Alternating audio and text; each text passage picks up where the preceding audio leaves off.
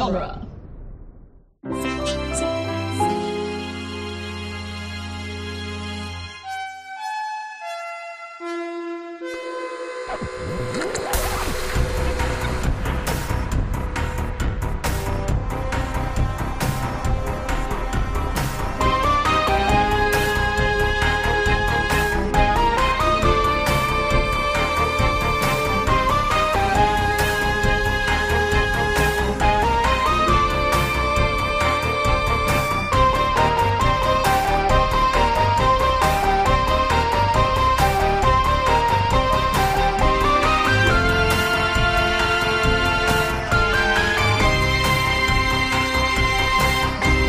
It's Franchisography, the podcast that digs deep into the entire filmographies of Hollywood's biggest film franchises. I'm Scott Corelli. I'm Nick Jimenez, runner. Today we are continuing our mini-series on the Matrix franchise with the first sequel released in May of 2003, The Matrix Reloaded. And we have a guest joining us to talk about exiled programs, highway fights, and cave raves is Loot and Bust contributor Maeve Shade. Welcome, Maeve. Hello. You could have also introduced me as Freeman Sentinel. Very good. Yes. So Maeve, I just want to know sort of like what your, what was the first time that you saw any of the Matrix films and sort of what your relationship with the franchise is? Well, I first saw The Matrix in a car, like on a car DVD player on my way to a college football game in like 2012. I had not seen it. I had only just seen my first R-rated movie like 2 months before. I was 15 and I lost my fucking mind. I had known about the Matrix's place in pop culture, but still seeing it for the first time, that is something that sticks with me. And I immediately declared it my favorite movie. I watched it every opportunity I got. And I initially was kind of like wary of the sequels because I didn't know that people were idiots back then and thought that the movies were bad. However, I eventually got over myself. I watched them and I continued to lose my mind. Like, I am of the mindset that all the Matrix movies are 5-star masterpieces. So there's that.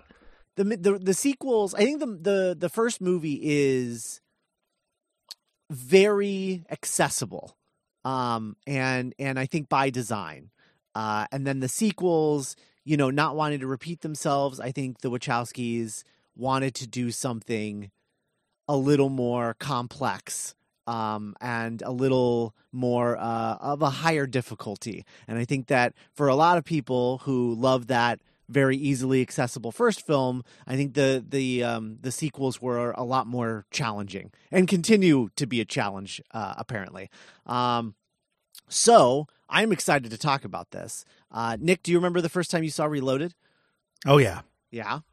I very much remember not only going to watch the movie in theaters back in 2003, but I remember the promotional campaign leading up to the movie. Mm-hmm. I was 12. And I just remember just the QuickTime trailer for this blew my mind. Mm-hmm. And I remember watching it over and over again. I remember the Powerade commercials with the agent. Yeah, this was just like the most hyped I had ever been for a movie. Yeah. At least a non-Star Wars movie. Yeah. And watching this, I empathize with people who don't like this movie in the way that I remember watching this and it completely blowing me away and changing like my taste in movies and what I think is cool. Mm-hmm.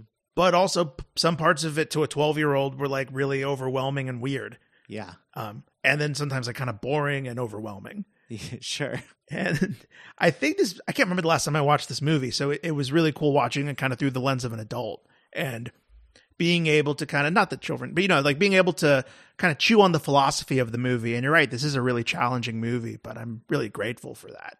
Yeah. Yeah. I mean, I was so hyped for this movie in summer of 2003. And going into that summer, knowing that like, this was just like the first one, and then there was going to be a sequel in November, like it was just 2003, the year I graduated high school, but it was also the year of the Matrix sequels.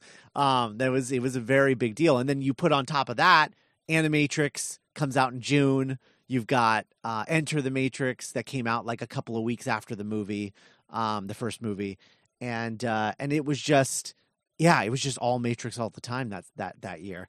And I saw this movie and I went into it wanting to like this movie, and I left refusing to acknowledge the fact that like I totally did not get this movie. Like, I mean, like I tried my best. And I was not one of the people who was like shitting on it.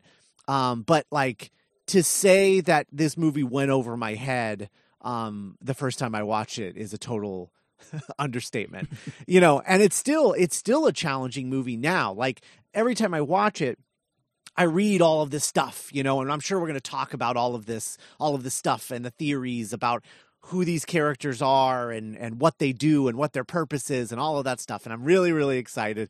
Nick is wringing his hands. He can't wait. But when you're watching the movie, all of that stuff kind of goes out the window because it's just this overwhelming just wash of information. And without all of that extra stuff, it is really hard to like, I think, dig into. But I'm really excited to get into it. And hopefully people who are listening to this, I'm hoping that if you don't like these sequels, I'm hoping that you'll listen to this and grow a new appreciation of them, because I think there's a lot to love here, but they are very challenging, and in not a way that like I think the people who don't like them are stupid. I just think like, well, you have to give it a chance. It's not the kind of movie that you can just watch once and be like, oh yeah, dope. I mean, I think for some people maybe it is, but like I'm definitely not one of those people, and it takes a lot of homework for me to like really dig into this movie. But I'm excited to get into it. So obviously the big thing here is that like, development wise, it's not a super interesting tale because it's like The Matrix was a mega hit. They're like, let's make a sequel. Better yet, let's make two and like have them come out, 6 months apart and tell one gigantic story over two movies. And everything was greenlit and like there were kind of no issues. The big thing is training for the first film was 4 months long. Training for these films were 8 months long. Just 8 months of not filming anything and just working on pre-production for the Wachowskis while all of the actors were in training for 8 months. 8 months. That is so long. That is a long time of coming in every day and doing air kicks and learning choreography. It's a lot. So not if you're Lawrence Fishburne. Yeah, not for Lawrence Fishburne, obviously, because he's. God, that cocky motherfucker. I love it. I love watching him in all these behind the scenes things and just being like, yeah, no, I loved it. It was great. And everyone's like, wow, it was really hard. He's like, no, it wasn't that hard for me. It was great. He's the best. So it was a lot of that, and I think that you watch these interviews with the people who worked on these sequels, and they're like, yeah, no, it's amazing. I mean, the ideas that they have and the concepts that they're dealing with are so amazing.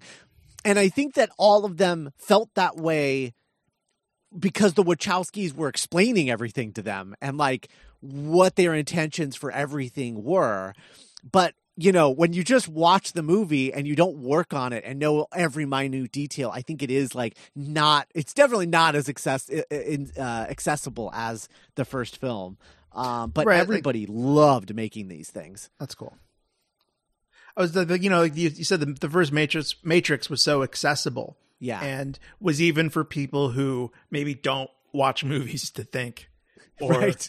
Like, and this movie is actively for people who want to, it's for the nerds, and it's for people who really want to have stuff to chew on and think about and discuss and debate, which I think is indicated, I think is true of all their work. Yeah. But. And I also find it to be the sort of, I think there's a couple of things also where these sequels I view in the Wachowskis' film career, I view these sequels as this transitionary piece between when they made the Matrix, they're like, yeah, guns and fighting and kick ass. Before they turned into more earnest filmmakers with things like Speed Racer and Cloud Atlas and even the Matrix Resurrections, where and Jupiter Ascending, where they made these films that are very earnest and about feelings and love. They have this like whole like love conquers all kind of approach to their storytelling now. But with the Matrix, it was always there, but it was also along with like kung fu and guns and things like that, and the cool like sunglasses and like detached and right, totally. And I think that the Columbine shooting and them being like low key blamed for that in a weird way, I think all of that sort of like added to this element of like, okay, we don't want to just do the same thing again. We want to like really deconstruct this world and deconstruct like what this movie was, so that people don't start like they don't misunderstand it this time. That it's not just about being like badass and killing people with a bunch of guns. It's philosophy and it's big thinker movies. And I think that like they just stop being subtle, because the subtlety of that first Matrix movie, I think, they got a lot of negative connotations from it, as we talked about last week with like the whole red pill, blue pill thing, right? They were just like, yeah, never again. We're not going to let people take advantage of that. And I think that all of those things start building up here, and they're figuring all of that out before we get to, something like, I guess like between Revolutions and Speed Racer, you have V for Vendetta, which they didn't direct per se, but like direct heavily, with air quotes. Totally. Like James McTeague, who was the first AD on the Matrix trilogy, he did actually bring a fair bit to V for Vendetta, but at the same time, it's very easy to tell just how involved the W's were. Yeah. And everything. Like, it was actually McTeague that brought Natalie Portman onto the project. Because McTeague was also the first AD on Attack of the Clones, and he and Portman got along there. But yeah, so it's you can see this sort of like transitionary period where by the time they're producing and sort of like low-key directing or co-directing that movie, V for Vendetta, that movie is not subtle with what it's trying to do at all, right? And it rules, but it's very much not subtle. And I think that this is these sequels are the start of that story, and like something that we're going to be talking about again with Lana and Resurrections. But here, they're making a movie that are like, we don't want you to just. We don't want this to be as accessible as that first one, because accessibility then leads to misunderstandings and people co-opting our movie and our feelings and the things that we put our art for things that we don't agree to. So there's a lot of like complex feelings, I think, in this movie about that. And I think that's why people have such visceral reactions to them, whether it's like, I'm completely aligned with the Wachowskis and I love this shit, or there's people that are, completely dismissive of the sequels and they're like, oh, well, they're boring and these are bad. I'm excited to talk about all the things that people think are bad and sort of go into them and explain them and figure out maybe why people feel that way and what they're trying to do. Instead of it just being boring. But let's talk about it. I mean, that's it. That's all I've got. I mean, we're not really getting into the Animatrix and the Enter the Matrix video game. I'm sure some things will come up with that stuff. And if, although I did, in preparation for this episode, watch both the Animatrix and a YouTube video of all of the Enter the Matrix cutscenes. How'd that work out? It was incredibly useful. Yeah. Which, especially since you're tackling the rundown for the story for this, I bet it was. Oh, absolutely. Yeah. But like it's really cool how useful and essential those two things are to making this a whole experience, but also goes back to how unabashedly challenging this whole thing is. Yeah. Yeah. One thing that blew my mind, because I also watched the Animatrix. I did not watch the Enter the Matrix, but I watched the Animatrix.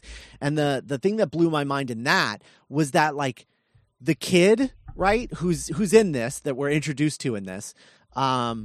He has a short film on the Animatrix, and the way that he leaves the Matrix is by jumping off a building, which we never return to until Resurrections, which is like a thing that they bring back in Resurrections, or that Lana brings back in Resurrections, of the idea of like leaving the Matrix by like committing suicide within the Matrix.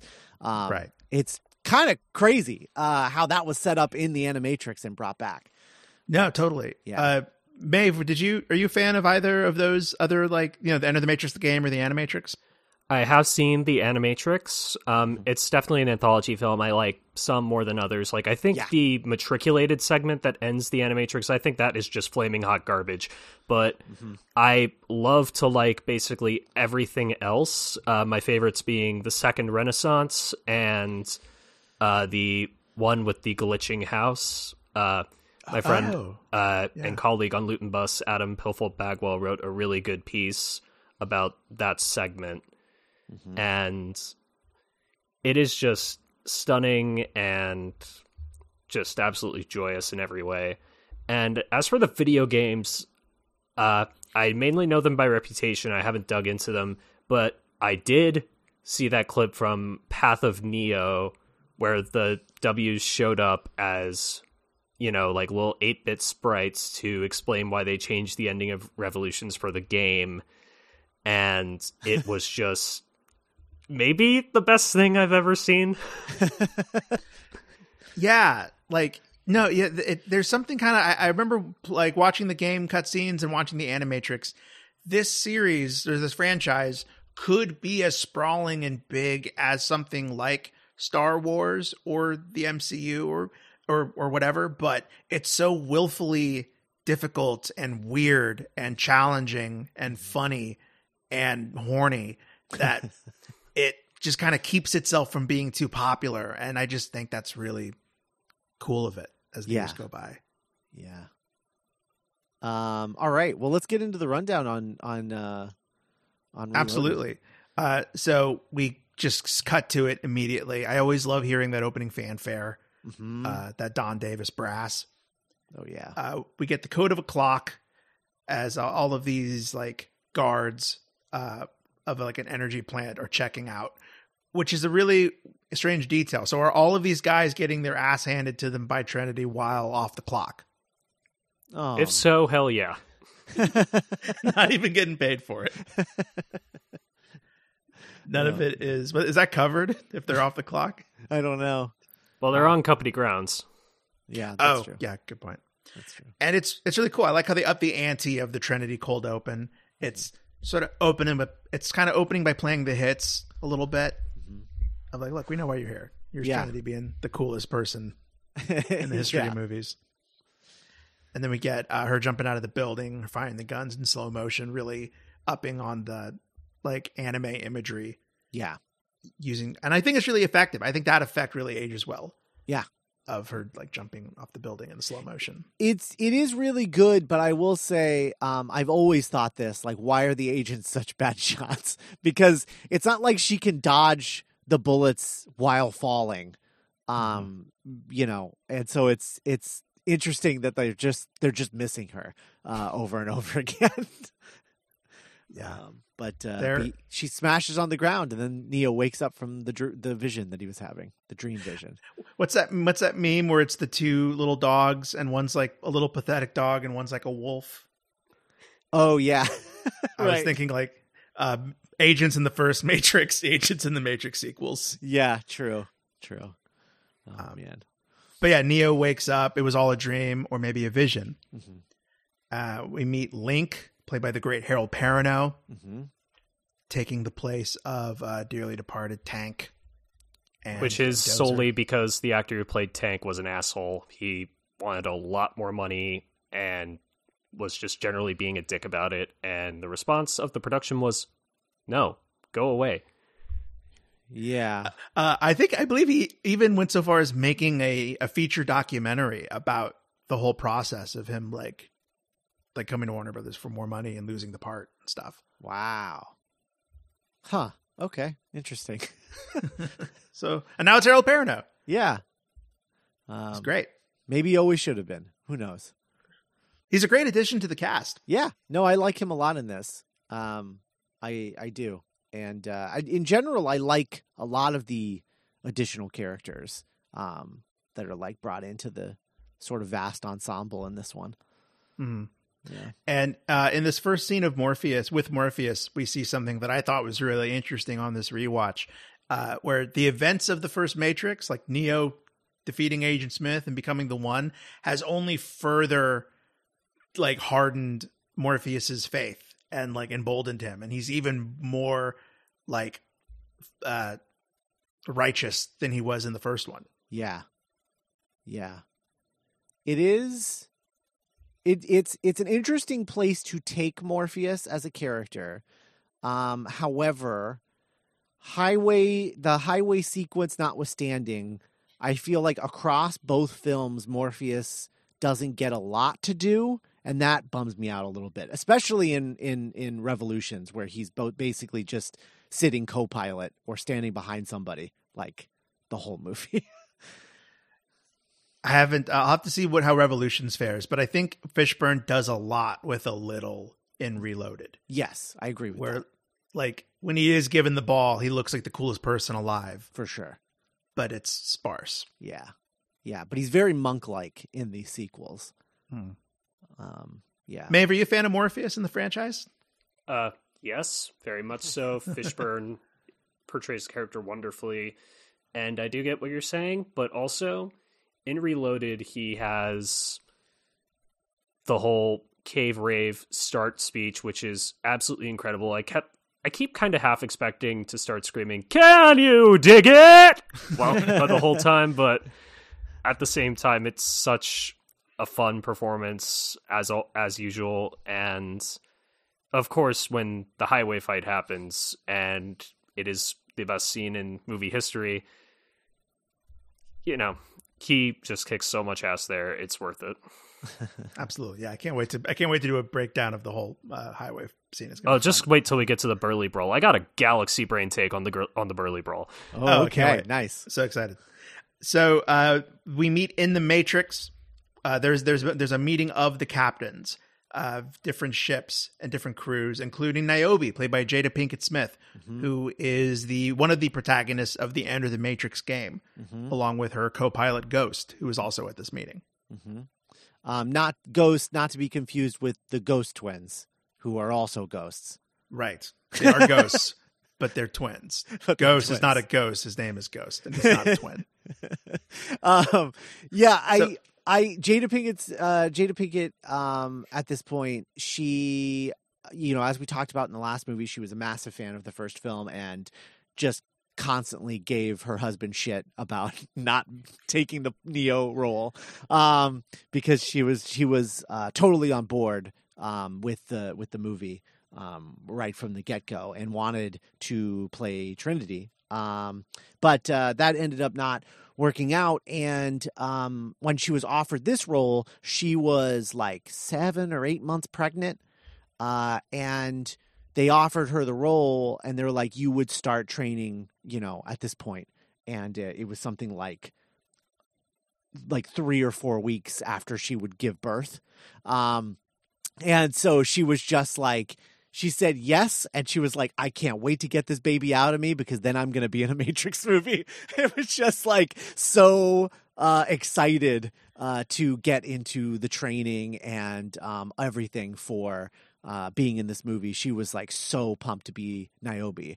And I imagine is certainly one of the reasons why they immediately went back to her for Resurrections. So she just she rules in this. She's giving it her all. She loves this shit. Yeah. Maybe speaking of doing a lot little, are you a fan of Jada Pinkett in this and Niobe? I mean, I'm a fan of everything in these movies, so yes. Okay. So in the final flight of the Osiris, the final short featured in the Animatrix, a crew of the Resistance, they call the Osiris, they discover in the real world that the machines are digging straight down into Zion. And they'll be there in a matter of days, if not hours. So the crew of the Osiris die getting this message to a Dropbox that Niobe and Ghost picked up in the Enter the Matrix game. Mm-hmm. And now we're in the Matrix Reloaded, and Niobe's like, the Osiris crew died getting us this information. The machines are coming. They are drilling. We're boned. And Morpheus is like, no, we're not boned. And he comes in with Neo and Trinity and asks the crew to leave one ship behind because they've been ordered by Harry Lennox, Commander Locke, back in the real world. Just like, everyone go back to Zion. All hands on deck. All ships return to port. And Morpheus is like, I need one ship to stay behind in case the Oracle calls. And I like how half of the people there are just like, God damn it, Morpheus, we're sick of your shit. All the time with the oracles and the messiahs. And it's really cool to see Morpheus's conviction and like mission in context of the rest of the crew. How there are people that are kind of more grounded. Mm-hmm. But it's cool, and we get to see it. Kind of expands the world a little bit. I really like seeing the different crews and the different costumes and styles. Yeah, no, it definitely does. And the thing that I love about that is just like in the first movie, the only person that isn't on board with Morpheus's shit is Joey Pants, right? And so like Joey Pants is like actively a bad guy in that movie. Mm-hmm. And so it's nice to see people who like are like, no, you're fucking crazy. Like, this is crazy shit. No one has these like powers or whatever. Like, this is ridiculous. There's no such thing as prophecies and things like that. And this is the real world, motherfucker. and I really love that energy. Adding that energy to like, letting us question Morpheus a little bit more. In terms of like in the last one, we weren't sure if Neo was the one or not. Right. And even is told that he's not the one. And now in this one, we're like, okay, he's the one, but like, what does that really mean? And it does all, are all of the prophecies going to come true? Why is Morpheus so devout?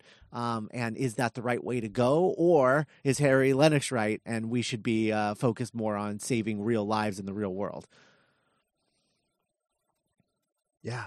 Yeah, it's cool, and already giving, and I don't know, like the background cast is so cool. Like I love the one captain who's like, you know what, Morpheus, I'm gonna do it just because I want to see what Locke's gonna do to you. Yeah, like, yeah, just kind of like in a Star Wars way, where you can fall in love with like background characters that have like one or two lines. Oh yeah, for sure. The meeting is interrupted by Agent Smith, who knows that Neo is in there and wants to give him a message, and it's his headpiece in a little package. Mm-hmm. Because he's unplugged. He is unplugged. Agents arrive, and we get the first great fight scene in this movie. Yeah. Upgrades. Yeah. It's just a great fight. And it's a great just way of updating the audience and being like, hey, this is where Neo's at. He's just taking on 3 agents, and it's like nothing. Right. But not nothing, because they do have the upgrade. So he is getting hit. As opposed to like at the end of the Matrix where he's just like one-handed taking down Agent Smith. Now it's like there's 3 agents and they get a few licks in. Mm-hmm. Yeah.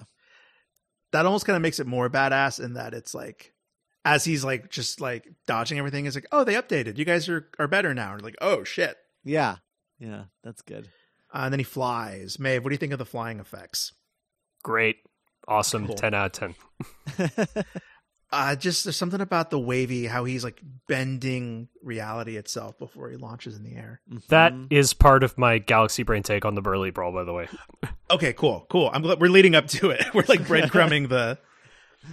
Perfect. This was a big deal in 2003 because this was even before Superman Returns, where flyght was a real novelty in live action movies. Yeah. I remember when they were talking about who should direct the Superman movie that they were developing at the time. I was hopeful for the Wachowskis because, I was like a dumb 19-year-old kid. And like, I still would love to see the Wachowskis direct a Superman movie. But, it was more just like, oh, I could see that they did flying. And so they should do Superman, which is like a very silly, like, young kid take on who should direct things. But yeah, I do remember thinking that for sure. Yeah. The wisdom of a child. Yeah, exactly. So the Nebuchadnezzar returns to Zion, and I don't know. I love Zion. There's something really hopeful about a beautiful place like a sanctuary existing hundreds, if not thousands of years after the apocalypse. Mm-hmm. And that someone like Link could find this underground cave place like beautiful and home. Mm-hmm. And it's an impressive set. It really feels transported. Like it kind of feels timeless to me, almost kind of like Rivendell or something. Oh yeah, for sure. It's also, as we'll learn, hundreds of years old, because That's Zion true. has been around for like so many generations of Zion civilizations. But yeah, Yeah, like I have questions, and we'll get to it with Yeah. the architect scene. But like, how old is the Earth? Like, where are we on the planet's timeline? I believe we thought it was 2100, but it's been 2100 6 times. So it is actually something like 26 or 2700. Yeah, 2700, something like that. Man, Yeah. so Nuts. nuts. The Nebuchadnezzar lands in Zion, touches down.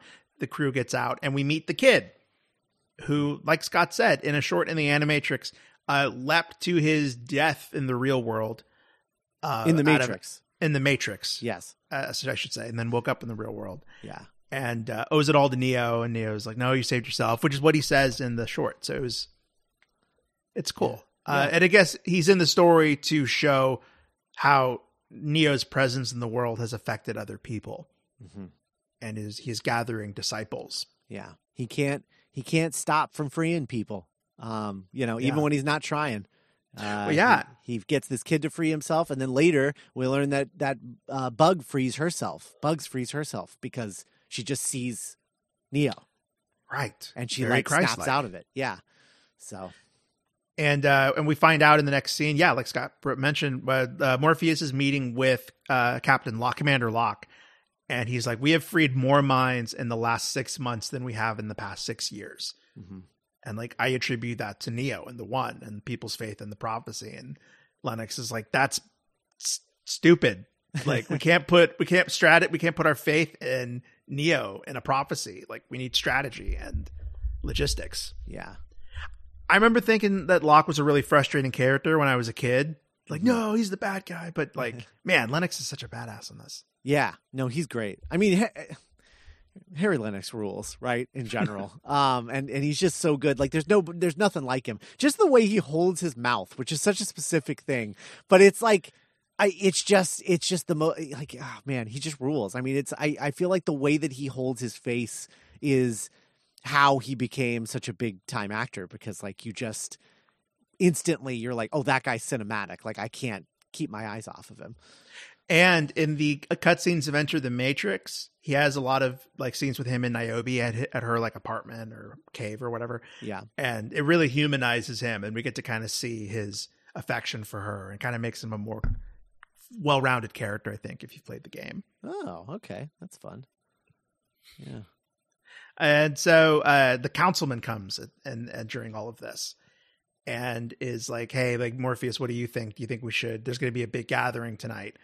How much should we tell people?" And Morpheus is like, tell them everything. Tell them the machines are drilling, because they won't be afraid, because like, we got this. I have faith. And the councilman's like, "God damn, Morpheus. Nobody like you." And then back in Zion, we get that scene where like, very messianic, but like, people in the real world or in Zion are waiting for Neo with like gifts, Mhm. and like, "Please watch over my son. Please watch over my sister," and whatever. And Neo's like really uncomfortable. He just wants to have sex with Trinity. Yeah.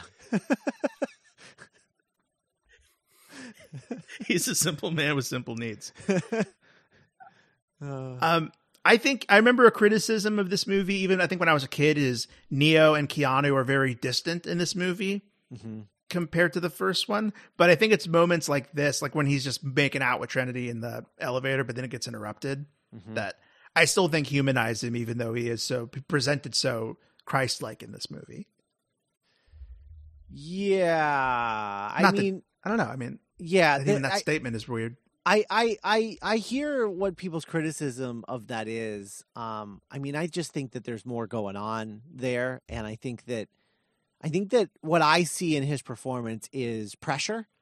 In terms of like, I can't act too human because all of these people are counting on me, and if I just act like a normal person, you know, I might lose their faith, but also I'm super uncomfortable with all that faith. And so I just feel like it's a lot of like mixed emotions that result in what appears to be a stilted performance, but I feel like there's a lot of thought going into what Keanu is doing with Neo. What do you think, Maeve? I mean, Keanu is brilliant, and people didn't catch on to that brilliance until fairly recently in the grand scheme of his career. Like, you go back through his performances, like the ones people make fun of tend to be the ones where he was doing what he was directed to do. Like, for example, you have Bram Stoker's Dracula, where everyone makes fun of the accent, but honestly, in terms of like how he's carrying himself, how he's delivering his lines, that is very much him being directed to do the heartthrob thing. And I think he's better in that movie than a lot of people give him credit for.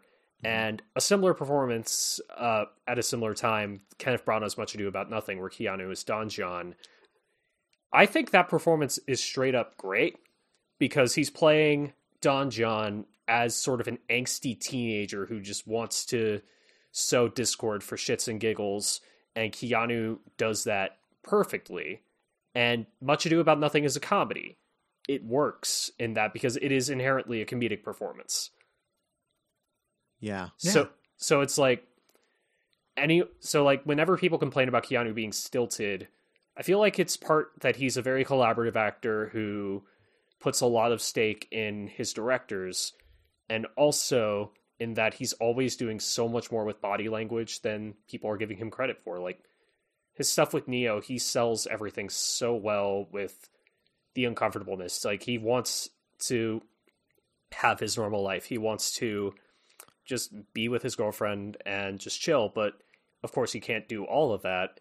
And he's kind of suffering from all the expectations being put on him, and not just by himself or by Morpheus or by Trinity, everyone around him. Like, almost every encounter he has with somebody is him in the movie is him dealing with an expectation someone has for him. Like with Smith, it's the expectation that he is to be his great big damn nemesis. With the people on Zion, it's obviously they think he's the Messiah. With the Merovingian, they think he's just some fucking cocky ass guy who needs to be taken down a peg. Of course, we have Persephone, Monica Bellucci, who sees him as sort of like having what she can never have in her relationship with the Merovingian. And that's the whole thing with their scene where she demands a kiss and whatnot.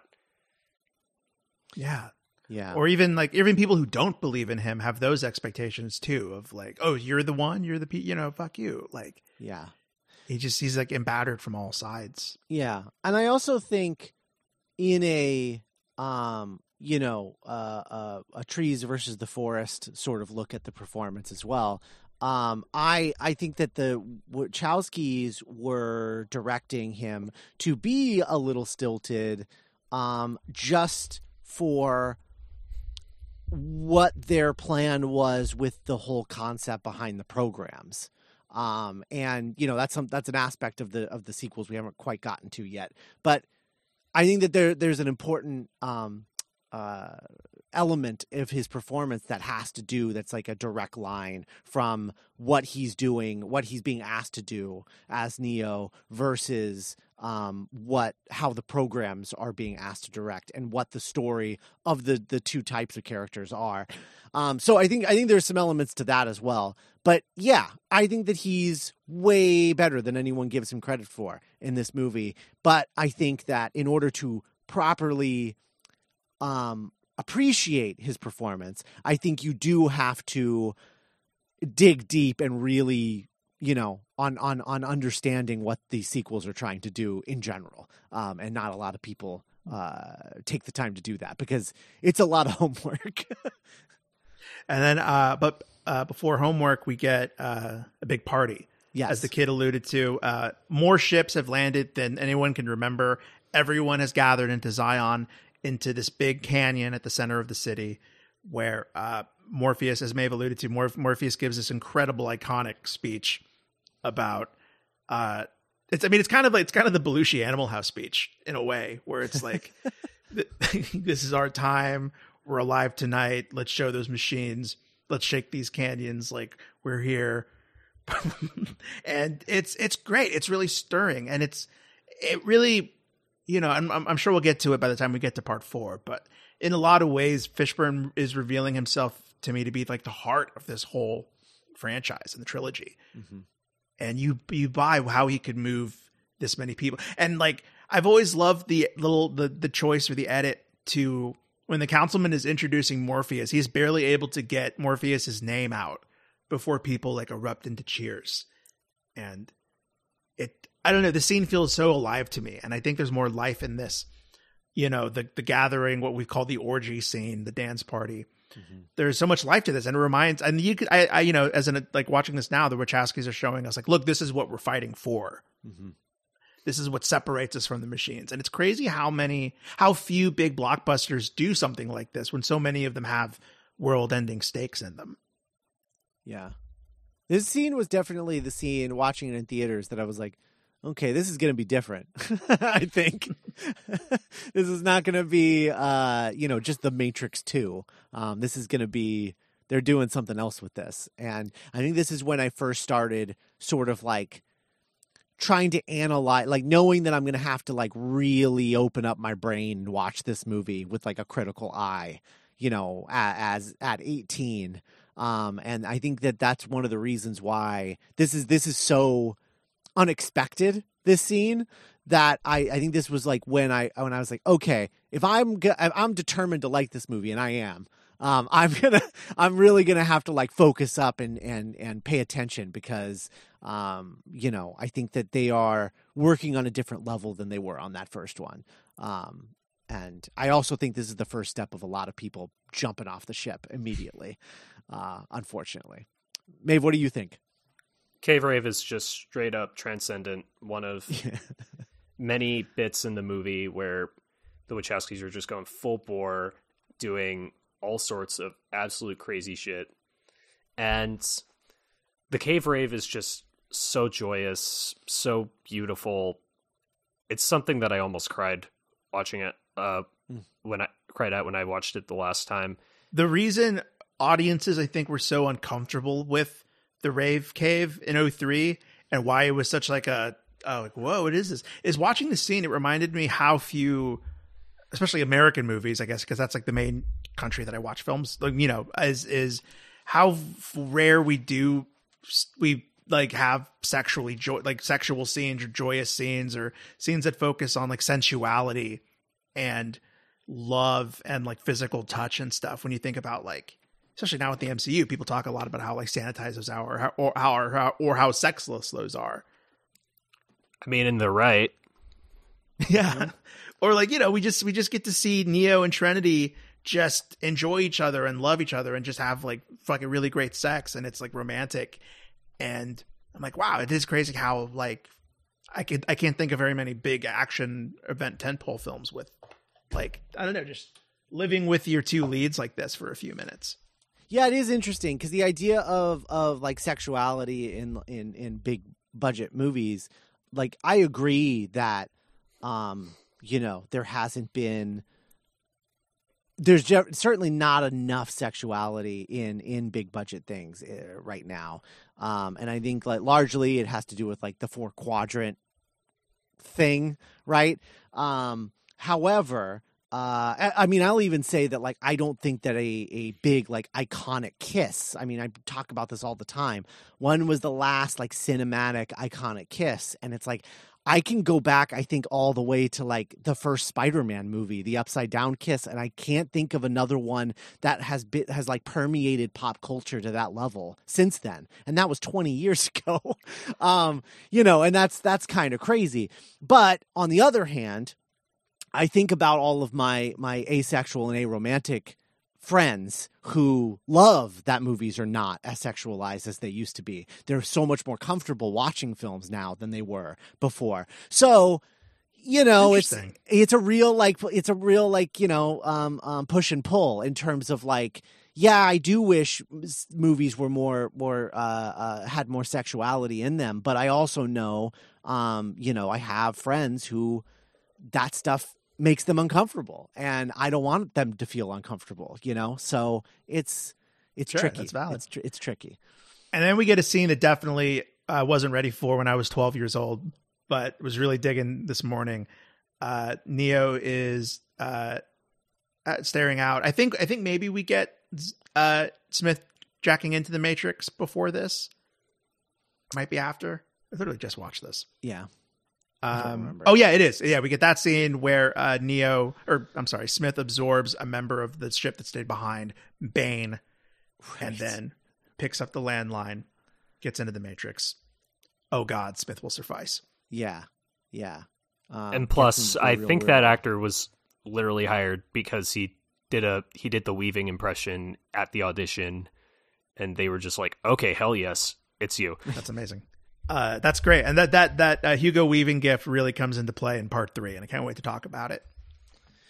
Yeah. The whole concept of Agent Smith being a virus in this film, being sort of a manifestation of a virus or a representation of a computer virus is like really interesting, especially in the way that they portray him opposite Neo as the opposite, like Neo's opposite. It's like Neo is the one for people, but then for humans, but then he's the one for like programs, I guess. An anomaly. Yeah, an anomaly. And I love that comparison. And then also, as we'll get into it, the generational comparison then backwards to the Merovingian and the Oracle. And how they were sort of like the OG version of that, only flipped, because the Merovingian is bad. He's like if Neo went bad, and the Oracle is like if Agent Smith went good. And I love all of that shit. Like, that's so cool. Never thought about it like that. Yeah. Those two characters specifically. And then we get the scene in where Neo is like looking out at the night sky, ? Mm-hmm. As the councilman Hammond, I think his name is like, yeah, I hate sleeping either. I was asleep for the first 11 years of my life. And I'm like, oh right, Neo was like super old to get like unplugged. Right. And we get a conversation about, the councilman takes Neo down to the engineering level where not a lot of people go to. And he's like, look at these machines. Like, we need these machines to survive. They make our heat. They make our water, our electricity. Do we need them, or do they need us? And Neo's like, well, we can turn them off. And the councilman's like, that's very true. We could turn them off, so we have control over them. But if we turned all these machines off or destroyed them, we would die. Right. And I just found this to be really cool, as well as food for thought, and kind of just the Matrix kind of reflecting on itself was kind of a cool seed planting of things like Sabebe and the role the machines play in Resurrections. For sure. I also think it is setting up some themes that we dig into with the programs, because I think that there's specificity, like story specificity with each of the program characters that we meet. But I think the thing that I find interesting about watching it this time was those themes sticking out, I think, more than ever, because they're so heavily brought up in Resurrections, that watching it this time, I was really taken with the concept that humans are free in the real world, but they're entering the Matrix with the desire to act as programs, right? Because that's what they do. They're bending the Matrix to their will, right? But programs are the ones that can do that, not humans. So they're acting like programs. And so you go into the Matrix and you go to these meetings and they're a little stiff and stilted. They're putting on like a facade that is very program-like. And then you meet these programs who themselves are very stiff and otherworldly, right? And they act like not humans. And it's the reason that I think a lot of people have problems with these movies, with the sequels, is because the programs are being directed to have very little emotion, right? And that's not always the most interesting thing to watch on screen, especially if you don't know the purpose behind it, right? But their whole thing, and you look at the Merovingian, right? they're programs who are like learning to be humans. But then on both sides of those, it's like you've got humans acting like programs, you've got programs acting like humans, but in both cases, they're proud of where they come from. So the humans acting like programs are proud of being humans, and the programs acting like humans are proud of being programs and hate each other. And it's just like the Wachowskis being like, you guys are all idiots. You should be working together and building a society together. And it's just so smart and subtle, and I love it. Wow. Maeve, any thoughts on all that with the programs? I mean, yeah, that's basically dead on. Yeah. That's cool. I guess, the Merovingian being like, because right, he is along with the Oracle, he is very like loose and comfortable in his own skin compared to the other programs. Right, because he's been around for so long. Yeah, yeah, for 61 million years or whatever. Yeah, whatever it is. Yeah. The Oracle. So what Bane and his crew, sacrifice themselves to get is a message from the Oracle telling Neo, "Hey, return to the Matrix. I'm finally ready to talk to you." Because this whole movie, Neo's been like, I just haven't heard from the Oracle in a long time. I want to hear from the Oracle. It kind of reminded me of like those first few Harry Potter books where without Dumbledore's aid or call to arms, Harry Potter was like super restless and uncomfortable. Right. He wasn't like ready to chart his own course yet. Yeah. And they return to the Matrix and we meet another program, or we'll talk about it. This character, Seraph. Mm-hmm. Who in Neo's Matrix vision, we see that Seraph's code is golden and bathed in light. Mm-hmm. This is my second. I love this fight scene so much. It blew my little brain apart when I was 12. Yeah. And I still love it. But let's talk about Seraph. Yeah. So originally they wanted Jet Li for this. And Jet Li turned it down because he was super uncomfortable with the technology, because from his perspective, I fight for a living. That's what I do. And if you can just use me to recreate my choreography and the thing that I make money doing in CGI, eventually I won't serve any purpose and I will lose my career. And he was uncomfortable joining the Matrix because of that. Which I thought was like his likeness. Yeah, it was a very interesting. I've never heard somebody back out of a movie for a reason like that. I found that really interesting, and it's so funny seeing that, like, in a lot of ways he's right. As we've literally got movies starring dead people now, and that's real weird. And so in a lot of ways, Jet Li was right. But this was written for Jet Li. He turned it down, but. Seraph is an interesting program because he is essentially like a sign-in screen. That's like his representation, because that's what he's doing. He's like, I have to check that you're you. So like, I'm going to fight you to prove that you're a robot. That you're you. I'm not a robot. You have to like check the I'm not a robot. Click on all the pictures of a bus. Yeah, right. Yeah. Yeah, the famous David Sims take about Seraph being a login screen. Yeah. It's really interesting that, I don't know. I love that all of these programs have like real world components, I guess, to them, but we're like giving them a personality and a take. Well, yeah, the Oracle says it herself, where like, there's a program for the rain and the breeze and the air and that's the same. That would be the same program. Yeah.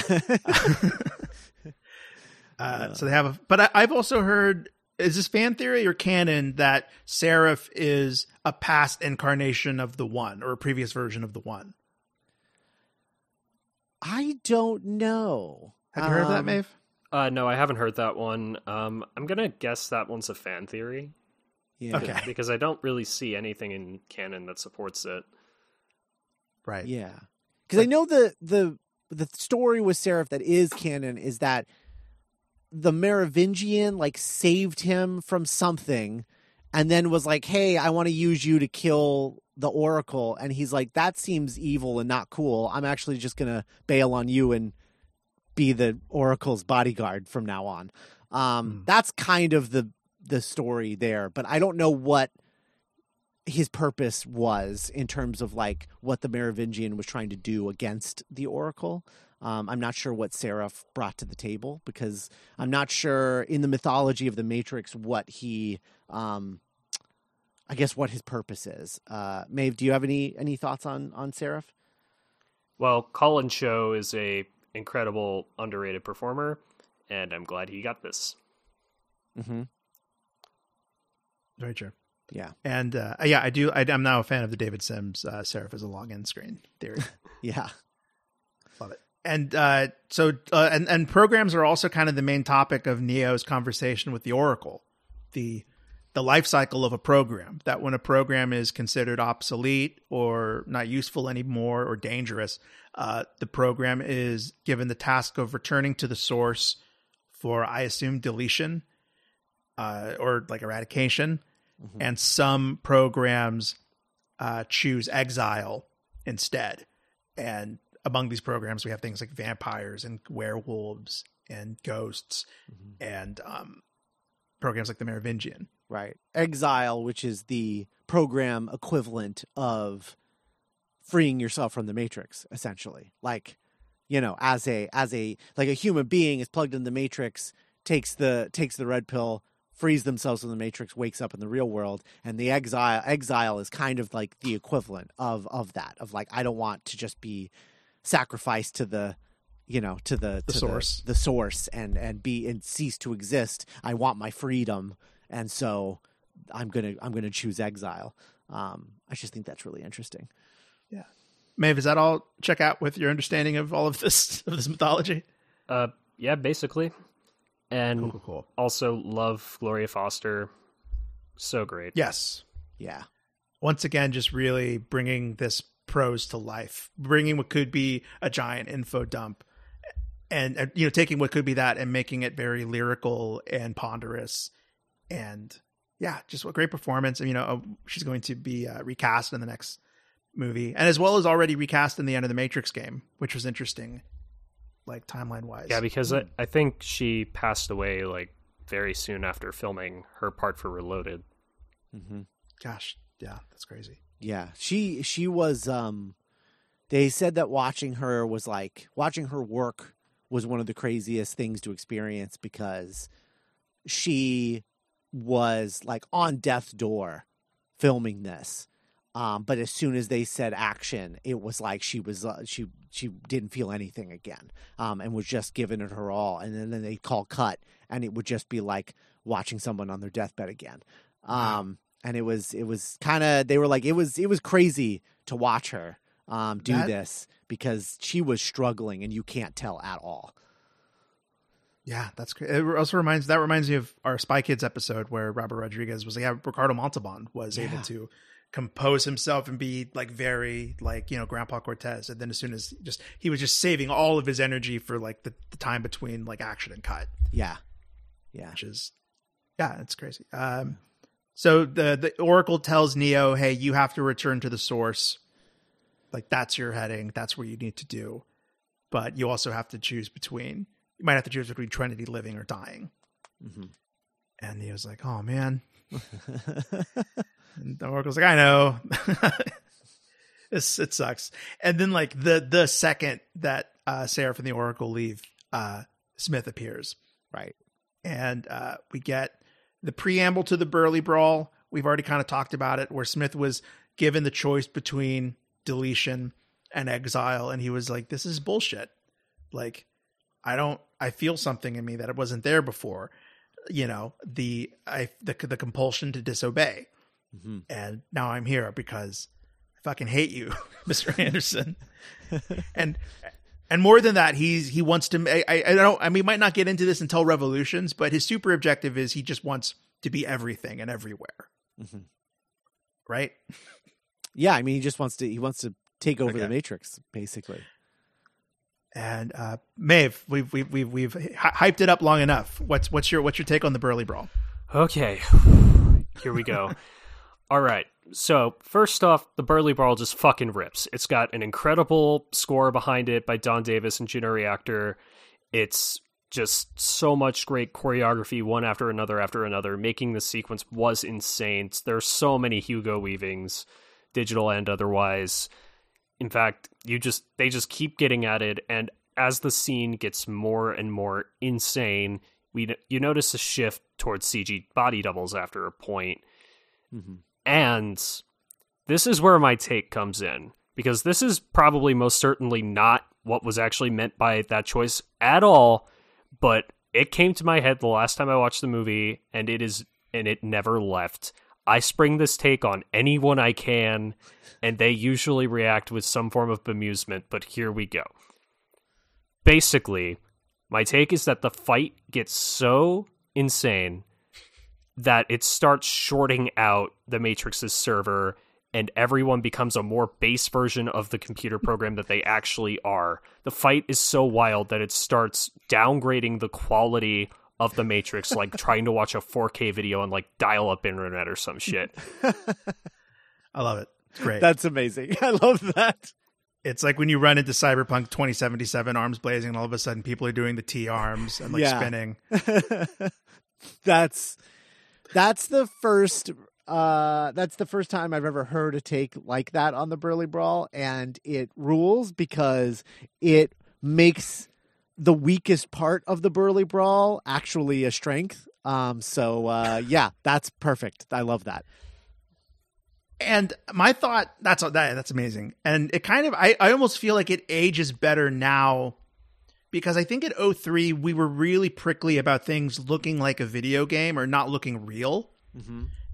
You know, like, you're lying. That's not really Keanu Reeves. I can tell. I could tell, so the movie loses. Mm-hmm. And I think we live in a world where like everyone knows that Thanos is a digital effect, and like Gollum and like the last hour of Endgame is a digital effect.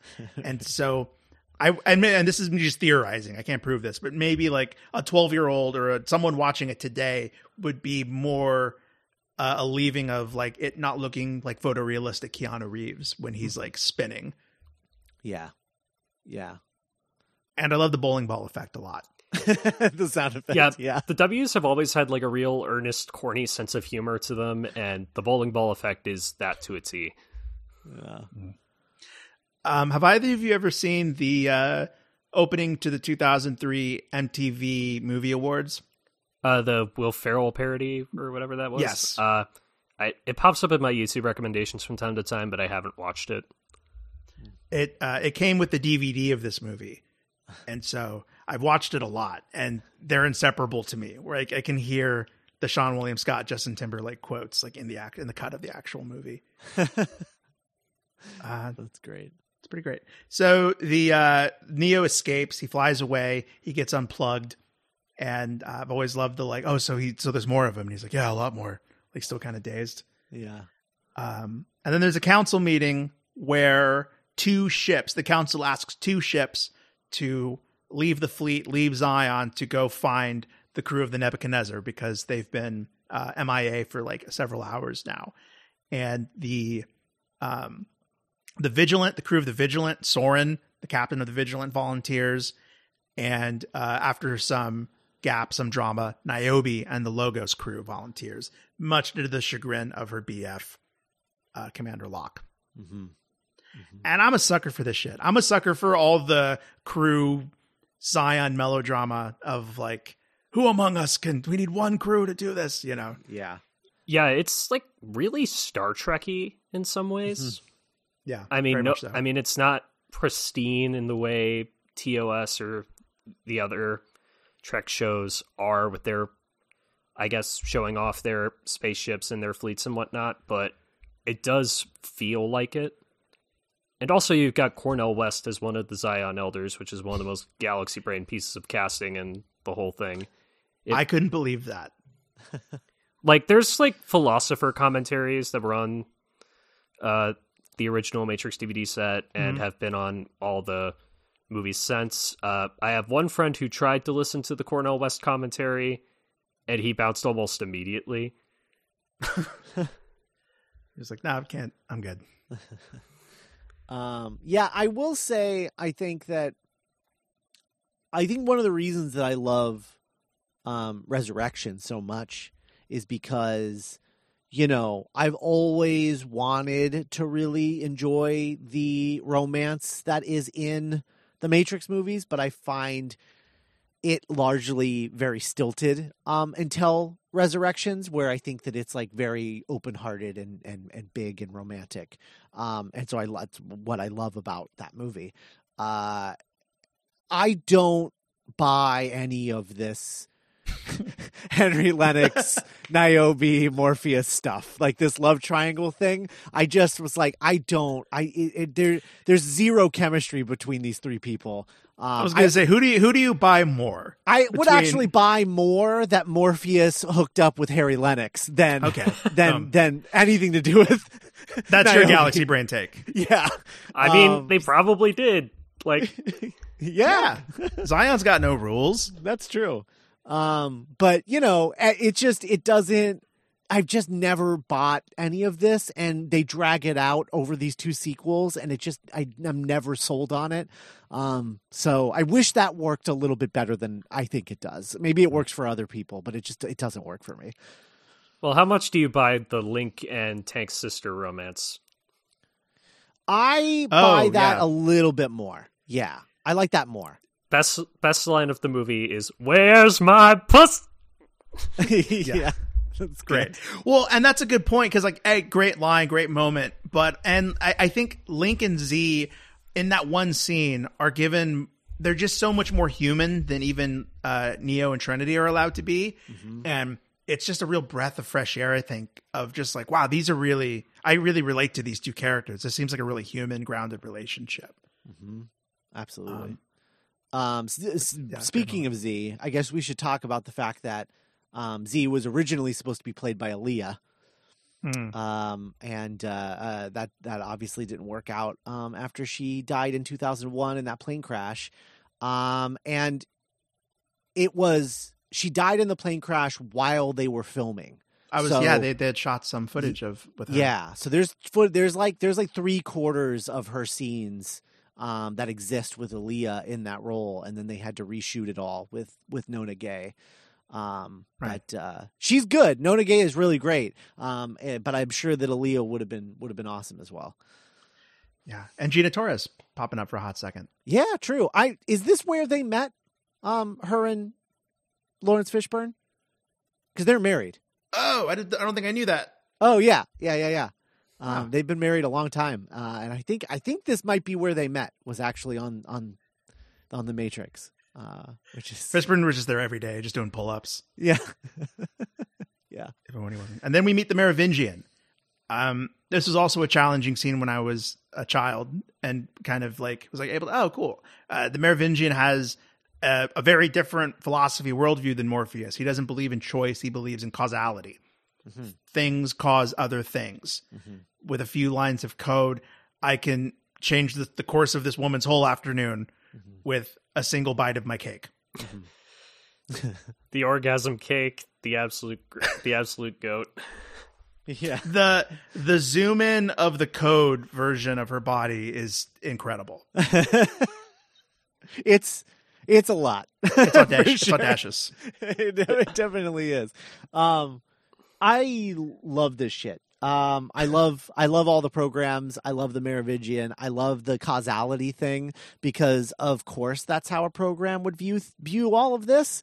In terms of how the world works, because programs are experiencing things different than humans. Humans experience one thing after the other, and programs are seeing things like kind of all at once. And and I think. Yeah, that's super valid because I think the biggest criticism for this scene, especially in 03, was it's just the Wachowskis navel gazing. It's just ponderous for the sake of being it's pretentious. But like you said, it's so rooted in character. Like, right. This is how this character, the Merovingian, would think because of who he is. Right. And it's all about comparing programs to humans and how they have they're similar but different. You know, like that's the whole point of all of this is like, you guys went to war with the machines, and now we're going to make 3 movies where you're trying to win the war with the machines while we are trying to prove to you that they deserve to live just as much as you do. It's just that you're both going about it the wrong way. And that's it's so interesting to me. But I think that making all of the programs so inhuman, which is a really interesting artistic choice, right? It's like they really did look at, like, think about, like, okay, if computer programs were people, how would they act? And they figured that out and had the actors do that. But I think to audiences, general audiences watching this movie, they're just like, it's one boring character after another because they're not taking into consideration what they're representing. But also, calling the Merovingian boring is just a straight up lie because Lambert Wilson is having all the fun in the world. And he's having a bit of a moment because Benedetta, he shows up as an antagonist and he just completely kills it. And then, of course, he has his little Resurrections cameo, which is so fun. Yeah, no, you're right. And I mean, like the part, he has such a ball with these words, like the, cursing in French is like wiping your ass with silk. Great. Yeah. He's a fun twist in the world. This like kind of refined scoundrel that can be crude and eloquent sometimes in the same sentence. Yeah. Yeah. It's just really interesting that like I guess it's an interesting look at exposition, because it's so funny because we literally have stuff like CinemaSins now that is all about like, they didn't tell us exactly how this thing works. So this movie is actually bad. Regardless of how good it really is.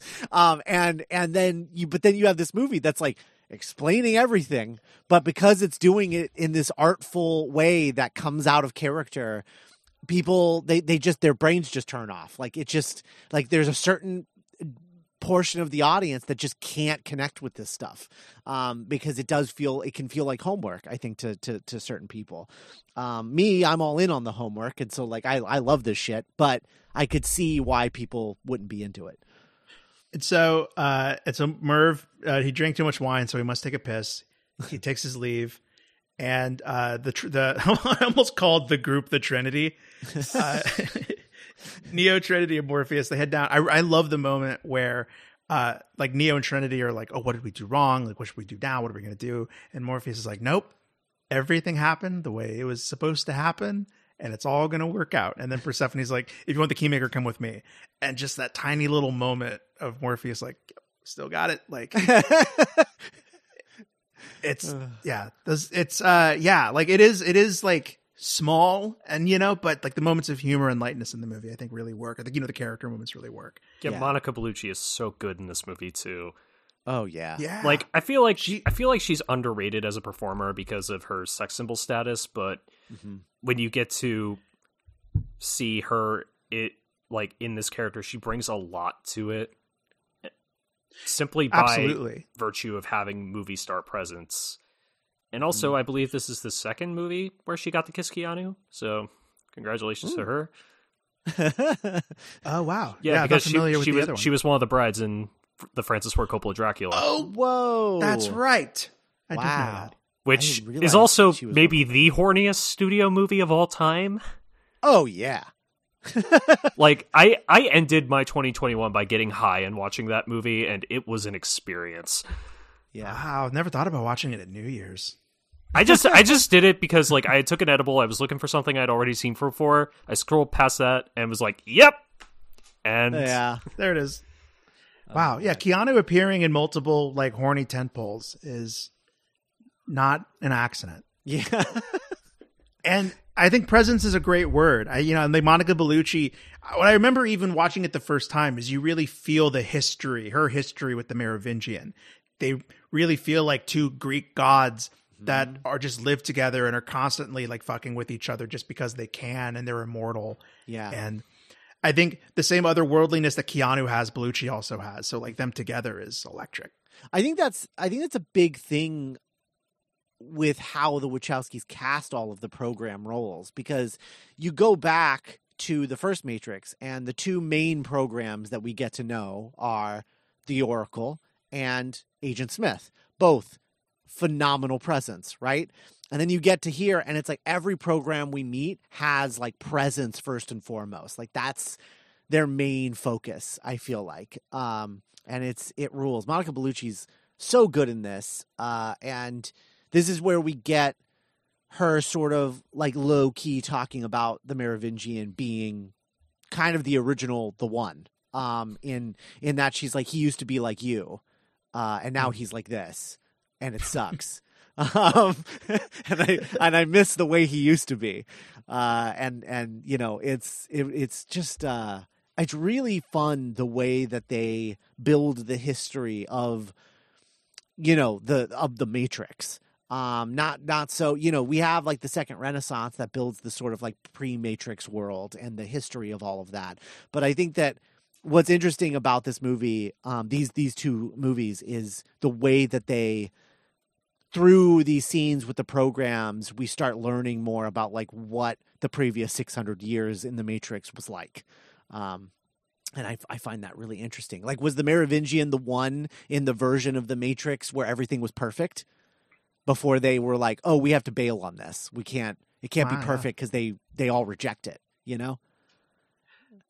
And in a world where these movies made, like where everyone loved the Matrix trilogy and it wasn't divisive at all, we were just all on board with it. We could have gotten like a prequel trilogy about previous iterations of the Matrix. True. Yeah, because Reloaded and Revolutions were originally pitched as one movie, and then the Wachowskis wanted to make a prequel, but WB said no and wanted 2 sequels instead.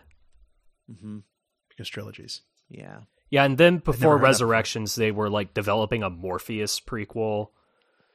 And is that the one that Zach Penn was writing? Yeah, we all know that would have just been complete dog shit, so we're happy it didn't get made. Mm-hmm. Because it was Sure. like, we're developing this with Michael B. Jordan in mind, Zach Penn is writing, and it's like, wow, this all sounds fucking terrible. So basically, we should be, like, not to say, like, because Resurrections came out of Lana's grief for her parents, and coming back and wanting to tell another story with Neo and Trinity, because she, I guess, figured she could do that to help work out her grief. And I feel like this is going to sound ghoulish, but honestly, thank God Lana got the idea. Well, yeah, it's just crazy what, like, you know, what things can come from like the hardest times of one person's life can lead to creating something that is so full of life and joy. Mm-hmm. Yeah, like the final 15-20 minutes of Resurrections are just simply put some of the best shit Lana's ever done. Yeah. Yeah, I don't. Hearing you, the Zach Penn Morpheus prequel movies, I mean, it makes me think like, oh, that's what Warner Brothers wanted in Resurrections. That's what they were trying to make. Yeah, and now WB is out here saying that they'll give Lana free reign to do whatever she wants, basically whenever she asks, which I feel like is partially like damage control from the HBO Max thing, causing them to lose so much of their staple. Sure. But at the same time, they had already started to lose their reputation as the studio that lets the directors do what they want. And now it feels like they're overcorrecting a bit, and it's leading to just some absolutely crazy auteur shit, like Malignant this past year. Hell yeah. Which is absolute perfection.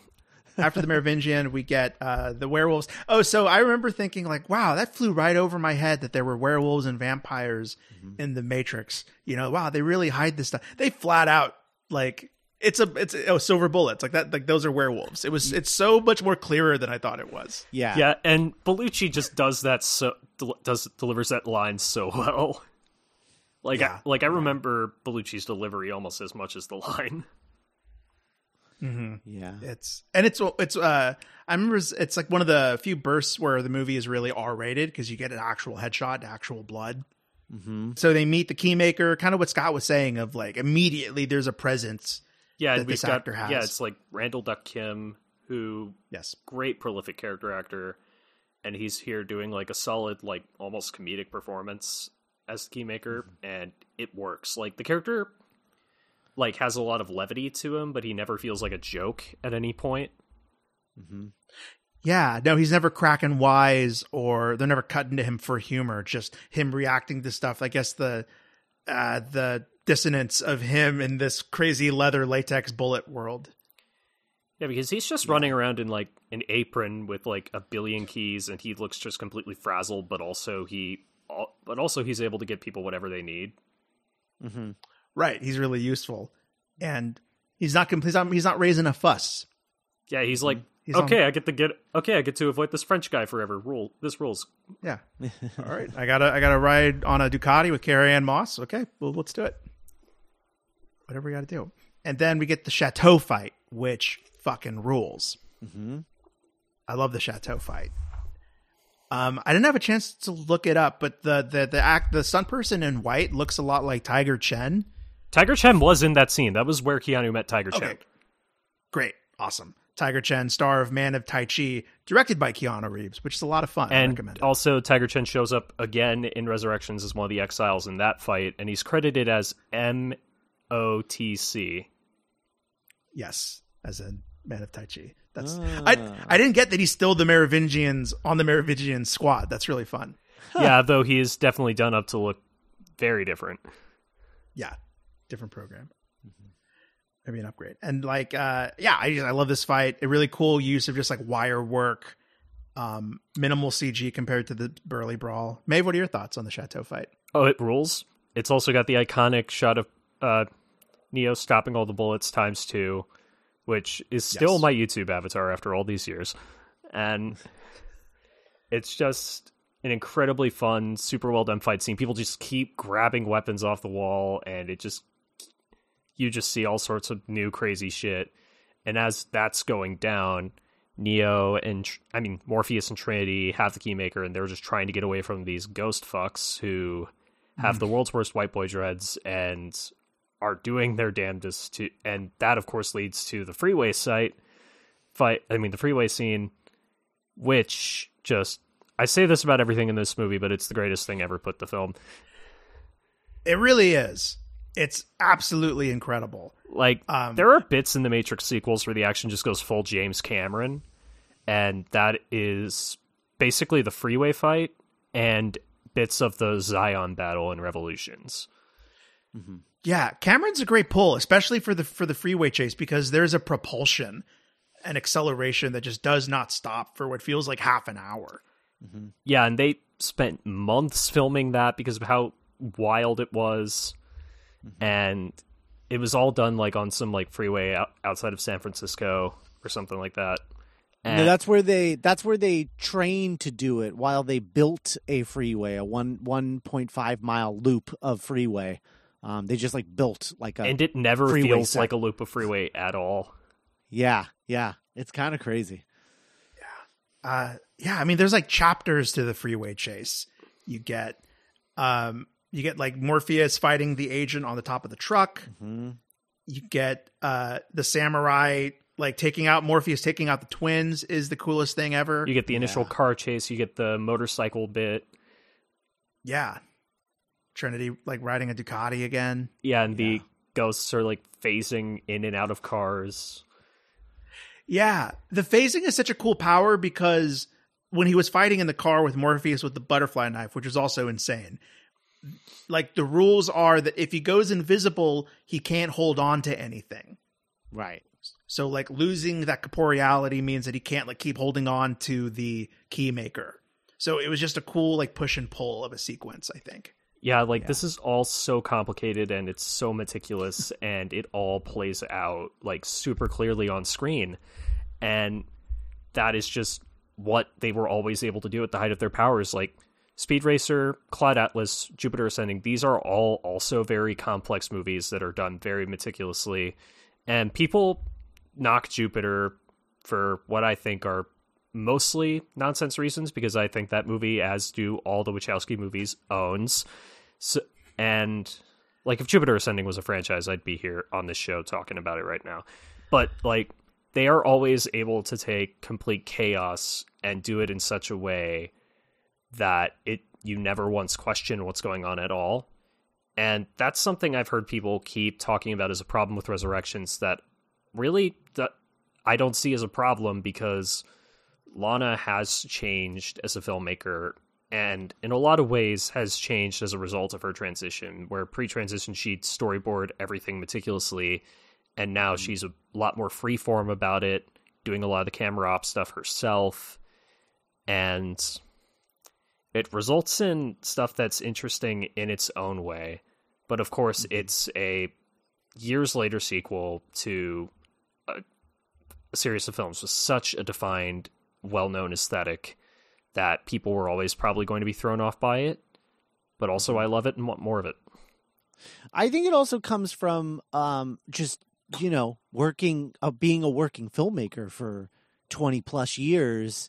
You don't need to rely as much on storyboards and things because it comes more naturally to you, and so I think that Lana is just a more confident filmmaker than she was making these. And it's, you don't have to show up with a game plan every day because well, I'll get it. I'll figure it out. I know what I'm doing, and so that's really fun to see that transition happen as a a technical filmmaker. When you have a favorite band for a decade plus, and that band is still putting output or putting albums out, sometimes I can listen to an album that my favorite band just put out and being I can appreciate this, but I would be a fool to want them to sound like they did in 2006 or 2008. Mm-hmm.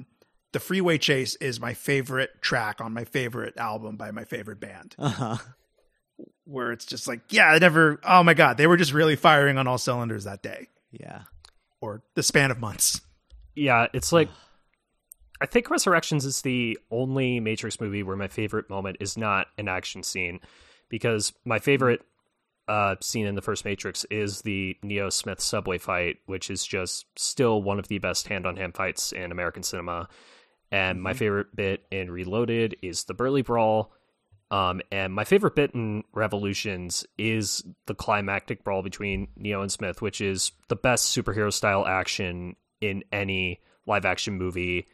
I will fight anybody who comes at me on this. He will bop around an entire city, creating a torrent, a ball of water and wind. Yeah. It's the most Dragon Ball Z shit I've ever seen captured on film. That's for goddamn sure. Certainly more than Dragon Ball Evolution. Sure was. Which also has Randall Duck Kim. Oh, whoa! Yeah. Oh man.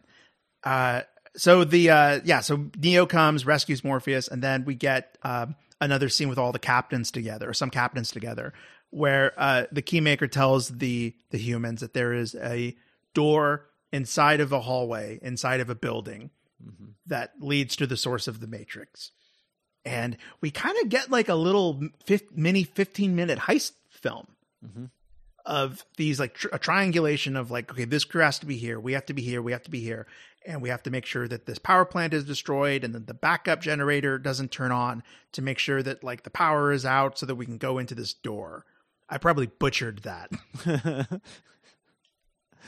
But honestly, I remember it. You're so exhausted after the freeway chase that you're kind of just, okay, I don't know what you're saying, Keymaker, but I'm down. Yeah. And the Vigilant is destroyed during the heist, and so the crew dies in the real world, so they die in the Matrix, and Trinity has to jack in, and that's where we get to the cold open of the movie of her taking out those highway guards. Right. Neo, on the other hand, takes a very different journey. He travels to the source of the Matrix itself and meets one of the most polarizing and divisive film characters in maybe the last 30, 40 years, the Architect. Yeah. The creator of the Matrix. Which I just want to say it first. This is an iconic performance. This guy, I forget his name right now. I don't have it pulled up, but he has such a distinct cadence and look to him. I just love watching this guy. And for the record, like everything else in this movie, my take on it is that it rules. The Architect is being so purposefully obtuse to try to drag Neo into what he wants him to do. And the TVs of Neo just flipping the guy off and yelling bullshit, that all rules. There's a great clip of the W's directing Keanu shouting bullshit and just screaming and being a madman. And they are so into it, having so much fun. And that's the thing. It's a very visually interesting scene in a lot of ways. The doors between parts of the Matrix that lead to the Architect. There's a fight there with some of the Smiths, and that is also a very entertaining fight where Morpheus almost becomes a Smith. And very true. Skipped right over that. And overall, it does so much so well, and the twist is so artfully done, and it leads to the movie's emotional catharsis, which is Neo defying God, bringing people back from the dead, the Lazarus-ass shit. It's why people make movies. Mm-hmm. Yeah, and it's like you said, it is kind of Neo's emotional choice of he's faced with a problem he thought he had conquered in the first movie. He is faced with the realization once again that he is a tool of a larger system that he seemingly cannot even touch, let alone unsettle and destroy. And he chooses once again to rebel and give that system the middle finger for love. Mm-hmm. And yeah, which is kind of like the heart of this whole series. Even like, Resurrection solidified that, but like, the hints are there and the seeds are there for this being ultimately a love story, I think. Mm-hmm. Yeah, it is interesting because the first film is such a basic, on a basic level, it is a hero's journey, very specifically, right? It is sort of like built out of that structure. Every step of it is in that first Matrix movie. So it's very comfortable. It's a very comfy movie as a result, because it's like, it's all of the story beats that you kind of come to expect from that type of story.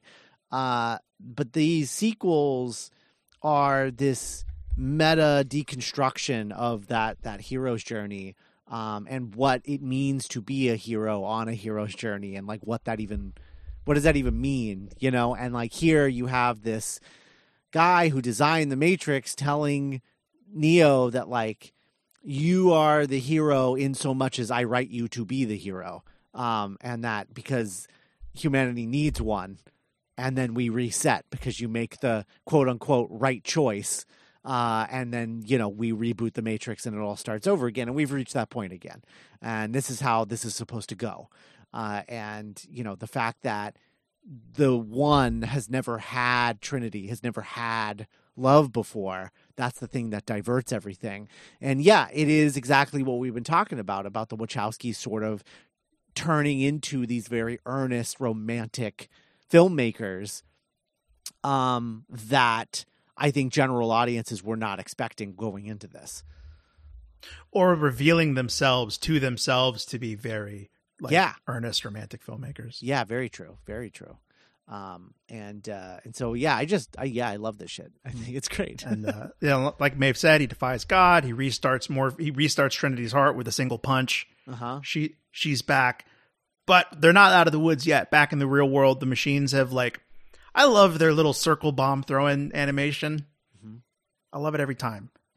So they drop bombs on the Nebuchadnezzar. It's destroyed. And going back to Maeve's Star Trek comparison, the death of the Nebuchadnezzar is treated like a moment.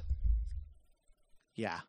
And it hit me. Like the first time I was like, I didn't even realize I cared about the Nebuchadnezzar that much until I saw Morpheus's heart break.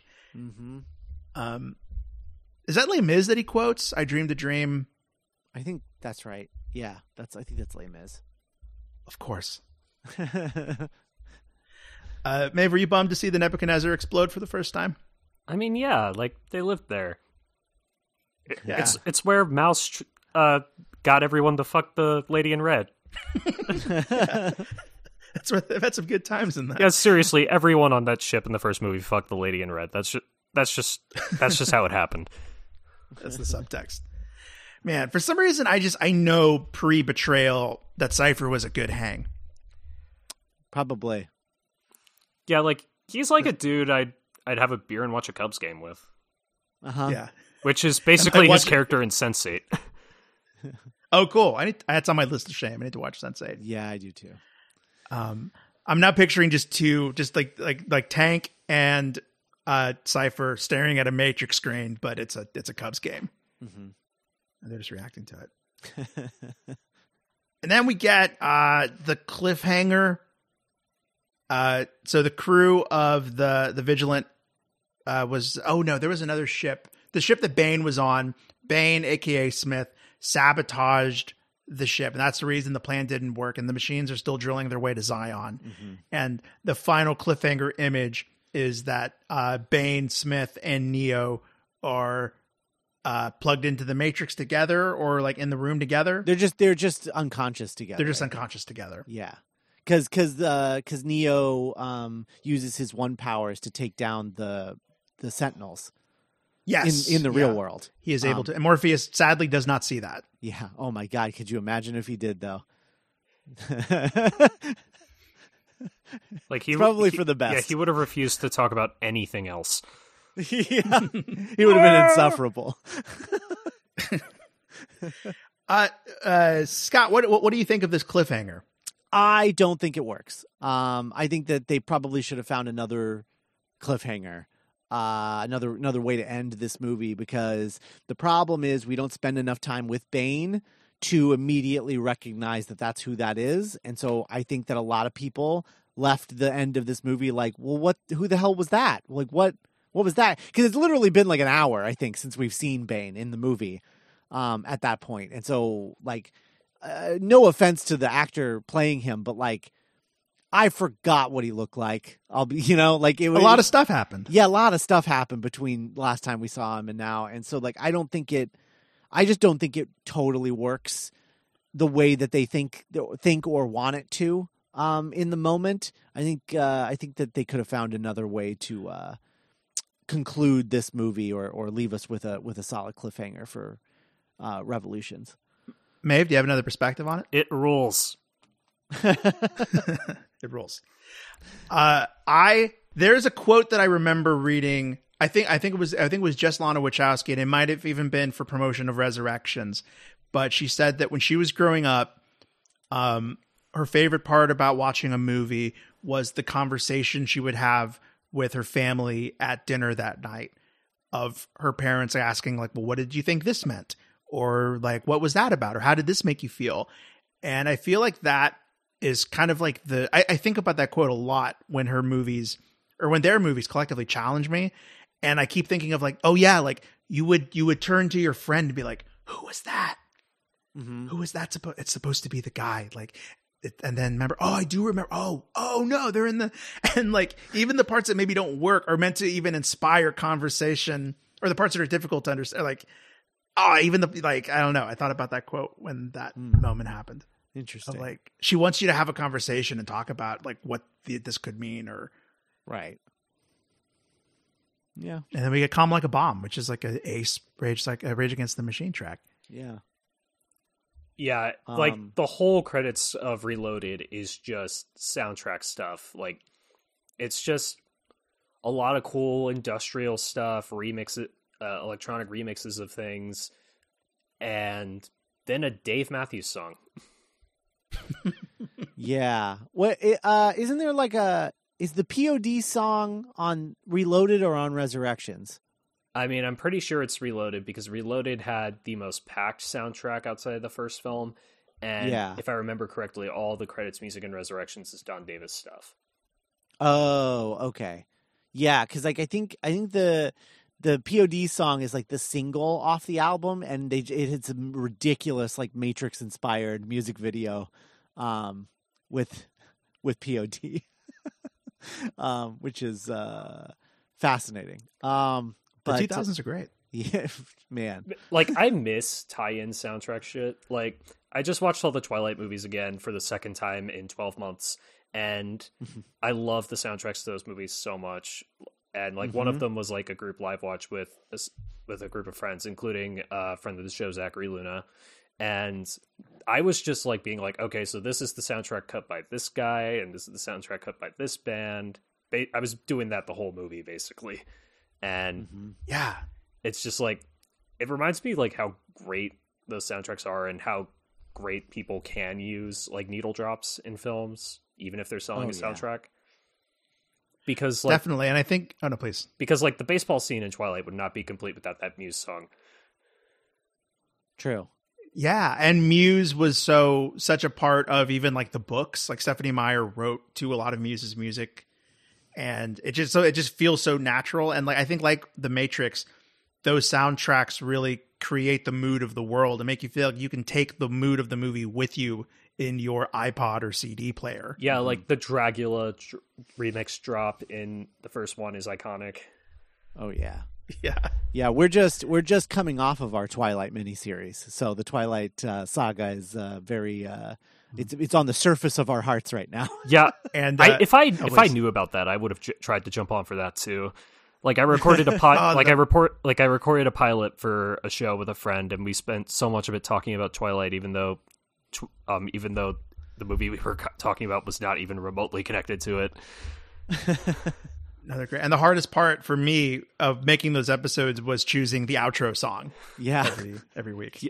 Yeah, because like the credits for the first Twilight, it's just Radiohead, then Linkin Park, then Paramore, and it's just the most iconic shit.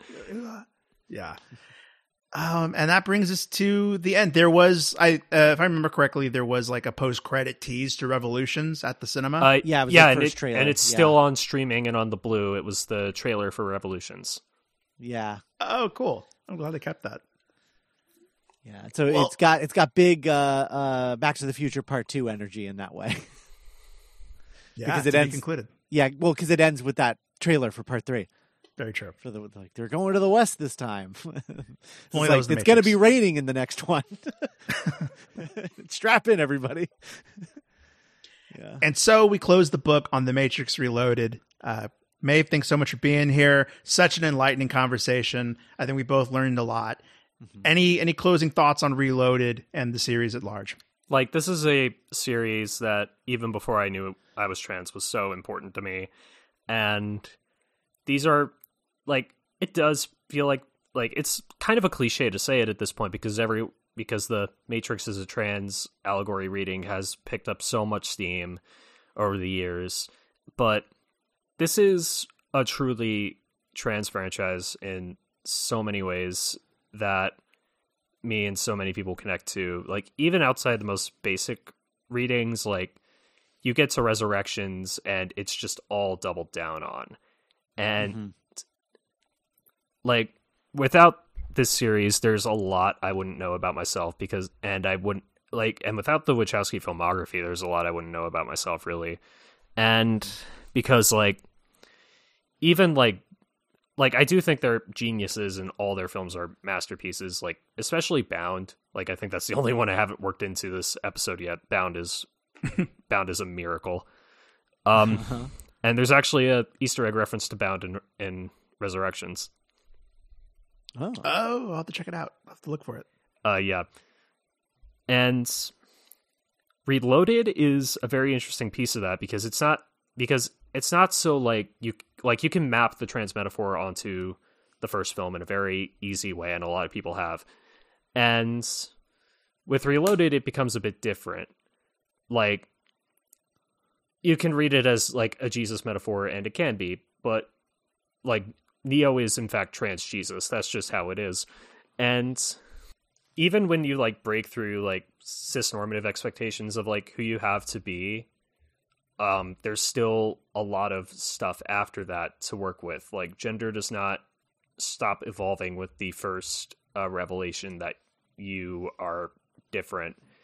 Like, your point of view just keeps changing and changing over the years, and all you have to do is just roll with it and be happy with who you end up being. And I think that's an integral part, especially with Resurrections of the film, like of the series, what I read into it. And overall, yeah, whole series, 10 out of 10, great movies. We'll watch a million more times. I think, no, yeah, please. Oh, I was going to say, I think that trans reading on Reloaded is really interesting from the perspective of like all of those scenes of expectations that people are putting on Neo. And I think that there is, the Wachowskis are like exploring that, I think, with Neo, which I think is really, really interesting. We talked about it last week. That iconic ending of the first Matrix is Neo flying towards the camera, promising to liberate everyone. And it's such a fist pump, like, oh man, like moment. And to show in the sequel that even Neo is still not done learning about himself and having these revelations, and like he's still on his journey. And I think that's a really cool place to take your hero, considering like what that hero means to so many people for so many different reasons. Yeah, that's all I have to say. All right. We will be back next week with The Matrix Revolutions. Maeve, where can people find you on the internet? Well, I am on Twitter way too much, and my handle is at @IamASomething. I tweet all sorts of dumb shit whenever I actually post. Like, I'm on there every day, but I don't post every day. So, yeah. All right. And thanks for listening. Thank you to our patrons. Check out the Dueling Genre Patreon. Got a lot of fun stuff there. We'll be doing our franchise potential pretty soon. That should be a lot of fun. But in the meantime, stay safe on the internet. Mm-hmm. Stay safe. Plugged that's in. That's Neo's catchphrase, right? Yeah. See you guys next week. Bye. Bye.